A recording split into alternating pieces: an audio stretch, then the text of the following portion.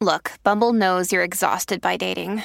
All the must not take yourself too seriously and 6'1" since that matters. And what do I even say other than hey? Well, that's why they're introducing an all-new Bumble with exciting features to make compatibility easier, starting the chat better, and dating safer. They've changed, so you don't have to. Download the new Bumble now. When you need mealtime inspiration, it's worth shopping Kroger, where you'll find over 30,000 mouth-watering choices that excite your inner foodie. And no matter what tasty choice you make, you'll enjoy our everyday low prices, plus extra ways to save, like digital coupons worth over $600 each week. You can also save up to $1 off per gallon at the pump with fuel points. More savings and more inspiring flavors make shopping Kroger worth it every time. Kroger, fresh for everyone. Fuel restrictions apply. When you think about cheating, there's a reason why that other person, whether it was the husband or the wife, has gone out, or the boyfriend or the girlfriend has gone out to do that act. So if you have gone and cheated on me, it's not about the cheating itself. It's about what caused you to do that. It's from Romantic Beast. Nice. Hey, Romantic Great Beast. Name. What are your thoughts on cheating? Would you give your partner a second chance? Why don't you take it? I'll answer that first. Yeah. Well, the answer is no, I would not give them a second chance. And the reason being is we communicate so much, I actually don't wish people could hear, but we are so brutally honest about what we want, what we're looking for, what is important to us. And for me, the thing that I said right from the beginning, from day one, from our first day, is if you ever cheat on me or hit me, I'm out. Like, done. Fine. There's a harsh line. Bright lines. Bright line. Thank you. It's a bright line for me. So if you cheat on me and you hit me, I'm done. And so A, I made that very clear from day one. And then B, when you think about cheating, there's a reason why that other person, whether it was the husband or the wife, has gone out, or the boyfriend or the girlfriend has gone out to do that act.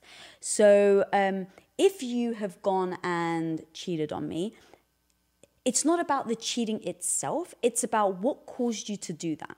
So A, is there something missing sexually? That's something that we should have spoken about before you go out and just do it. Like, again, going back to communication. If it was because there's an emotional need, you don't feel like I'm attentive enough to you, or vice versa, you weren't attentive enough to me, then again, why didn't we communicate that? How did it get to that extreme where you went and acted on it and we didn't discuss it? And so that breakdown in our communication is the biggest thing that then led you to do it. So now I sit there and say, well, the one thing that we pride ourselves on and that we talk about a lot is we must communicate. So even if it's about, let's say, sex, hey, babe, I need more sex. Like, you haven't said that. And so for you to go and act on it, that's a problem. And there's there's something broken in our relationship that you didn't say that to me. And then, because that is something that is so important to me, that I have said from day one, that if you go and do it, the loss of respect is right, it's lost. And then the last thing I will say is it's so important that we... I've lost my it was a good one as well. You want me to buy you time? Yeah, please. That was a good one. All right. So picking up where you left off, to me, it's all about trust. And trust. So to me, I believe relationships are sacred. I believe that there's literally the holy in a relationship, and that there's a level of depth and beauty to human connection that just isn't paralleled anywhere else. But I don't believe that that they need to be forever if they're not functional. And so there's certain things that I look for in a relationship. And if I wasn't getting those things, to me, there is no purpose in having that relationship. And one of those is to feel like you're somebody's number one.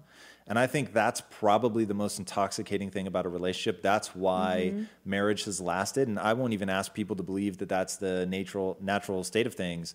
If you look, if we can get really weird for a minute, if you look at the shape of, just in case there are people with kids, if you look at the shape of male genitalia, the way that it has evolved does not lead one to believe that we're the most monogamous species. We're certainly not the least either, but we're not the most.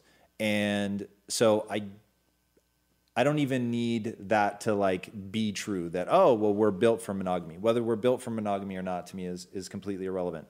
If you have a thing in the relationship that establishes trust, like let's say, oh, you can sleep with whoever you want, I don't care, but don't ever drink orange juice, right? If that were our thing and then you drink the orange juice, then I know there's no trust in this relationship. And that is the other thing to me. So being somebody's number one, like that's absolutely critical. I want to be somebody's number one.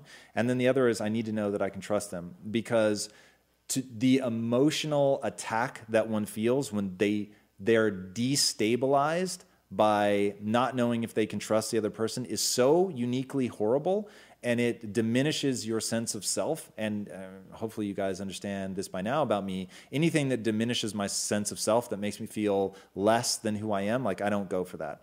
And so if somebody were treating me without respect in a way that I couldn't trust them, that's going to diminish me.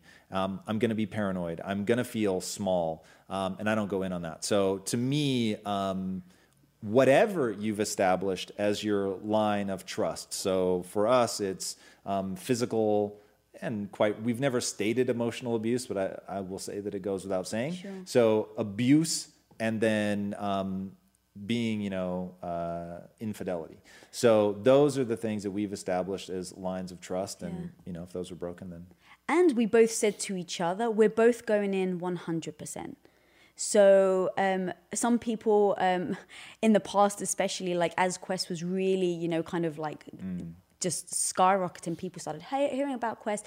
There was a lot of fitness females that would, kind of hover around you, and, you see it, right? They flirt, they're sweet. And it never bothered me. And people used to say to me like, oh, is she hitting on your husband, or, things like that.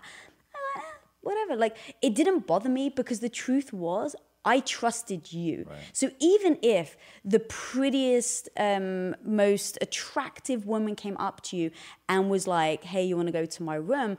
It doesn't matter, right? That I don't feel insecure about that, because I trust you 100%.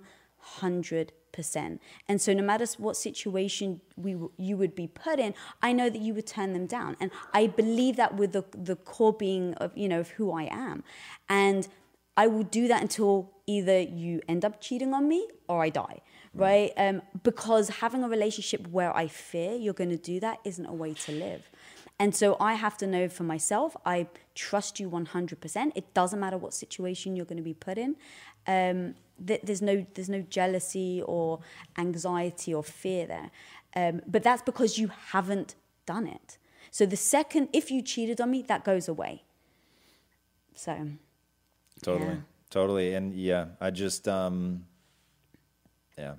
just us. Like, and no moral judgment on people that feel differently. Like, I respect that. I think everybody just has to draw their own line and say, this is what's important to me. This is what I'm willing to put up with. And right. No, and that's the thing. We had that discussion from the get-go, and we were very honest with each other.